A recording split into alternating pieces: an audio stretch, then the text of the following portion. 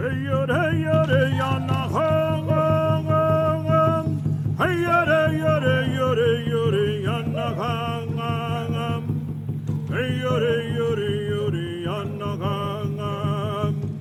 to Lipan Apocalypse, Episode 14, Emergence. I'm Brandon Seal. Contrary to popular usage, the word apocalypse doesn't actually mean an ending. In Greek, it means an unveiling, an uncovering, a revelation. And yet, have we unveiled, uncovered, or revealed the Lipan Apaches at all this season? Where are they now? We've seen how self-serving most claims of Lipan extinction have been in the historical record and how inaccurate they turned out to be. And to repeat that false claim today would actually be to give in to a particularly pernicious aspect of U.S. policy toward Native Americans. To be enrolled as a Native American in this country, you need a certificate of degree of Indian blood, which requires you to prove your direct descent from an indigenous ancestor as determined by their appearance on a U.S. government roll, typically taken on a reservation in the first decades or so of the 20th century. Well, what if your people never came onto the reservation? What if your people aren't federally recognized? Basically, in this country, if you can't prove that you're descended from a reduced or subjugated Indian, to misapply the old Spanish terms, then you're not an Indian. Which is absurd on its face, but it's even more absurd when you compare how hard it is to get Native American lineage acknowledged versus how easily the descendants of enslaved persons were classified as black under the infamous one-drop rules. Recall, in many states, including Texas, a single drop of black blood was enough to classify a person as black, which is almost the polar opposite of the standard for Native Americans, who apparently carry the burden of proving that their blood comes from the people that it comes from. Ironically, both the one-drop rule and the so-called blood quantum rules, as applied to Native Americans, were adopted in order to deny equal treatment to the respective groups under U.S. law. But in the case of Native Americans, the goal was to reduce their numbers and hence reduce the number of people to whom compensation or access to government programs might be owed. All of which makes it especially difficult to pull back the veil on the Lipanes. Two main groups represent the Lipan Apaches today: the Lipan Apache Tribe of Texas and the Lipan Apache Band of Texas. Two other smaller groups also advocate on behalf of the Lipanes: the Lipan Apache Nation of Texas and the Apache Council of Texas. A Facebook group helps convene descendants of the Big Water Band of the Lipanes, and Lucille Contreras' Texas Tribal Buffalo Project is doing really great work collecting data on Lipan and indigenous identity throughout the state. Go check out her website and do her survey if you can. The different groups debate amongst themselves for good reason, the pros and cons of seeking federal recognition. Collectively, they represent maybe 5,000 or so people of Lipan descent. The only formally enrolled Lipan Apaches today are the few whose ancestors happened to be on the Mescalero Reservation in New Mexico when those rolls were taken, though if I understand it correctly, they technically carry a Mescalero ID card. Estimates vary, but these seem to be only about 100 people. Which is laughably low, demonstrably wrong, and wildly out of proportion to the 5,000 or so Lipanes who lived in their native ranges for centuries, or even the 1,500 or so who were still documented as living free in the last decades of the 19th century there. It's also an obvious defiance of the fact of hundreds of years of Lipan cohabitation with Tejanos. From its founding in 1718 until 1781, there were 129 Lipan Apaches living in and around Mission Valero alone. Dozens more were married to other Mission Indians at the 1749 Bury the Hatchet Peace Conference, and others. In the words of University of Texas professor Richard Flores, quote, "In San Antonio, the Indians aren't on reservations. They're on the streets and are called Mexicans," end quote. Which is a window into the latest alliance-making strategy that the Lipanes had up their buckskin fringed sleeves. They swore their Lipan identity to secrecy and, quote, sought refuge in a Mexican identity, end quote. Because in the early 20th century for sure, you definitely didn't want to be Indian. Native Americans wouldn't be granted U.S. citizenship until 1924, 60 years after enslaved peoples were made citizens, and 4 years after women's suffrage. Around that time, federal policy changed from segregating Indians onto reservations to assimilating them, aggressively. This policy of native assimilation would result in the forcible relocation of 750,000 native families, typically into urban areas to which they had no previous connection, the sterilization of something like 25% of all native women between 1970 and 1976, and the shipping off of 60,000 native children to the notorious Indian boarding schools as late as 1973. And in this, the land of religious freedom, the practice of the perhaps oldest continuously practiced religion in the world, the peyote ceremonies of northern Mexico, brought to North America by the Lipan Apaches, were prohibited by federal law until the American Indian Religious Freedom Act and associated amendments were passed in 1994. And yet, even today, after federal raids against Lipan ceremonies in the 2000s, because recall, they aren't officially Indians, its practice has had to continue in the shadows. This is why, in order to survive, Lipan Apaches became, quote unquote, Mexicans. Not Mexican citizens, South Texas Mexicans in the way that that term has been used here for the last century. They took Hispanic surnames, Castro, De Leon, Flores, Solis, Gonzalez, Villarreal, Hernandez, Tellez, Garcia, Pompa, Borroso, Leal, Romero, Benego, name a few. By doing this, they were able to continue their lifeways, their migratory rhythms, their trips to the peyote gardens, and even, remarkably, their service alongside Texas Rangers. In 1895, Calixto Castro, a child survivor of the massacre of El Remolino and the son of the old Lipan captain Juan Castro, was serving in the Texas Rangers, just like his father had, just like his grandfather Cuelgas de Castro had. Calixto was a teamster, but he was serving nonetheless. Indeed, the descendants of Cuelgas de Castro played the strategy of becoming Mexican to perfection. After the massacre at El Remolino in 1873 by U.S. troops, the Castro Lipanes made what seemed like an odd choice. They returned to the U.S. They settled first near modern-day McAllen, then Beeville, and by the 1880s, they were attending trade fairs in New Braunfels. And in 1884, a Texas historian was noting their presence once again in San Antonio, and as late as 1937, they were living in so-called Indiantown, in the middle of San Antonio's west side, along the aptly named Apache Creek, which had carried their name since colonial times. Which brings up a funny point. One of the criticisms you'll hear sometimes of Native American groups today is that they're just, quote, Mexicans playing Indians, end quote. The irony is that just the opposite may be true. Texas today is probably full of a lot of Indians playing Mexicans. Though even the original criticism is pretty meaningless to me, because Sunday morning finds a lot of Anglo-Texans playing Romans and Hebrews without any plausible genetic connection. But let's actually take it there and do some genetic math. According to an article published in 2014 in the magazine Science, the average genome for Hispanics in the U.S. is about 18% Native American, which is way low for Texans of Hispanic descent, but let's stay with it.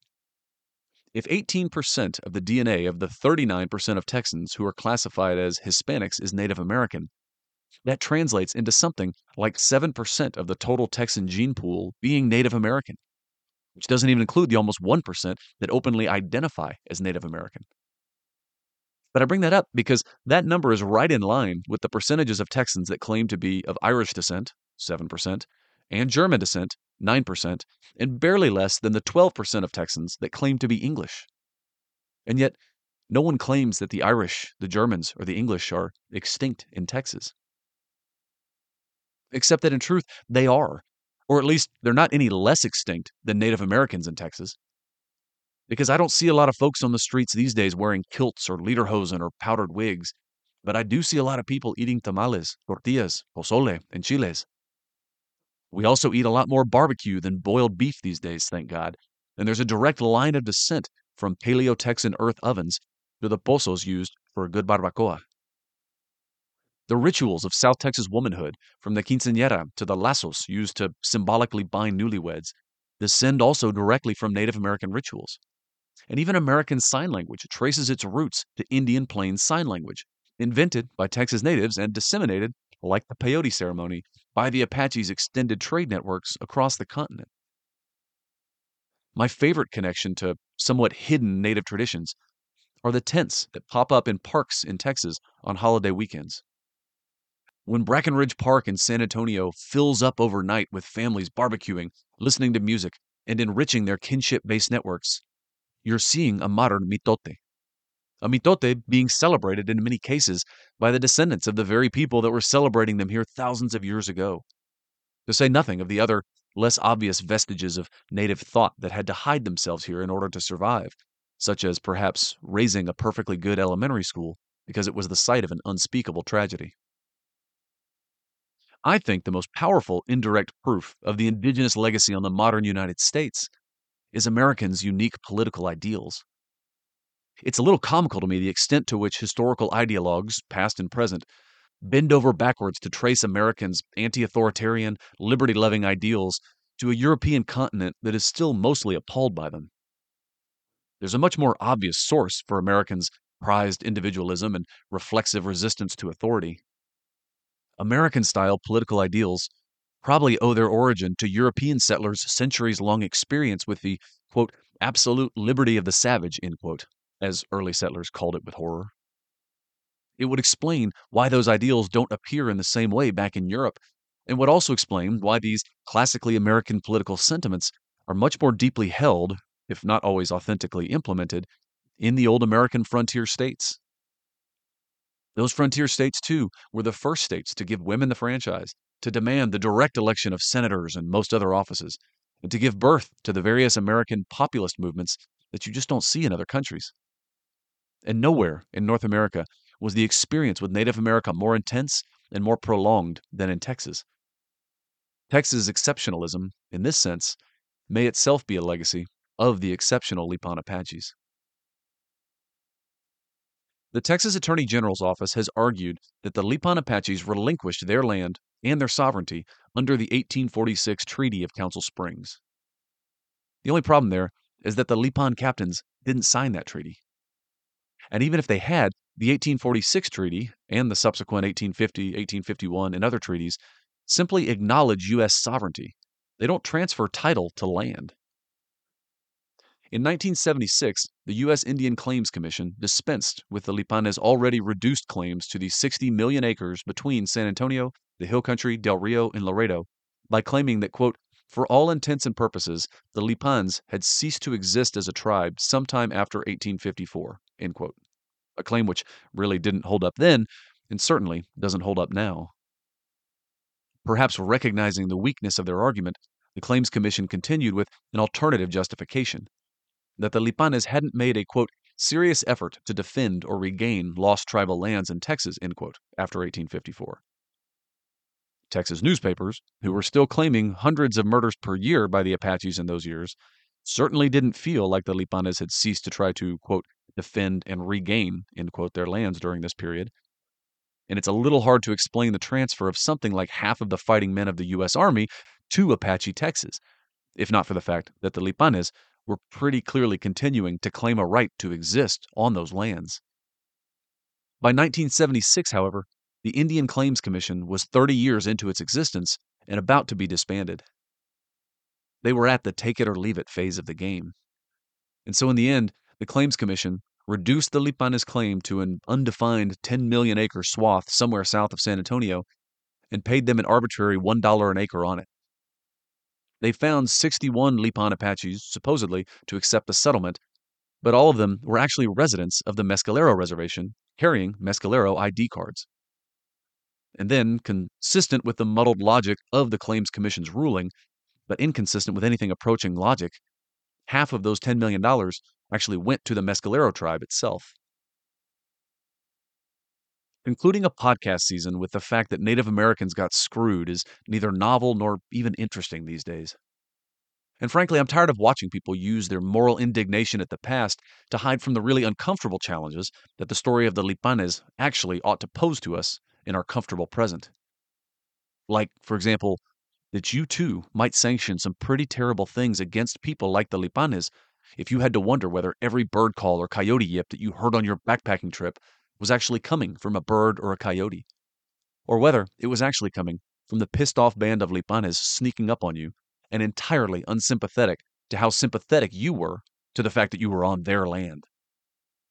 Or that some of the most appalling policies toward Native Americans, for example, reducing Indian populations into missions or kidnapping Native children and shipping them off to boarding schools, were actually perpetrated by the bleeding heart, land acknowledging do gooders of their day, who genuinely thought that they were helping Native Americans by erasing their identity.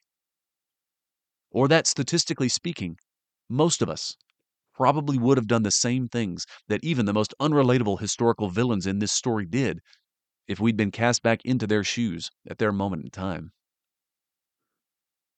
No, when it comes to studying Native American histories like the Lipanes, I'm inclined to say that the better conclusion is to abandon any delusion that the so-called arc of the moral universe bends toward justice.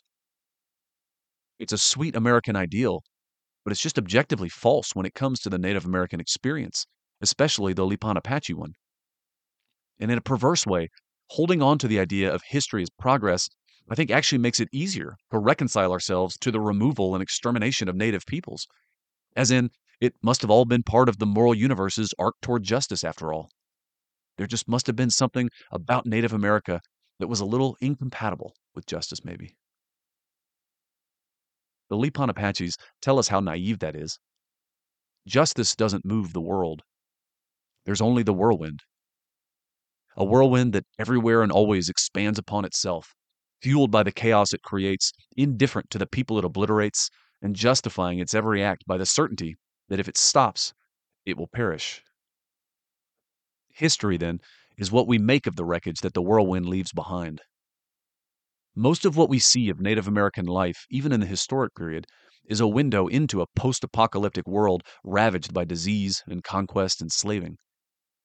And so much of what we see in the Texas historical record are Native American identities in flux, refugee remnants of Mesoamerican traditions merging with refugee remnants of Mississippian traditions, mashed together by the great mounted plains cultures sweeping into the state, and then jumbled by the whirlwind of European conquest and the African slave trade and everything else.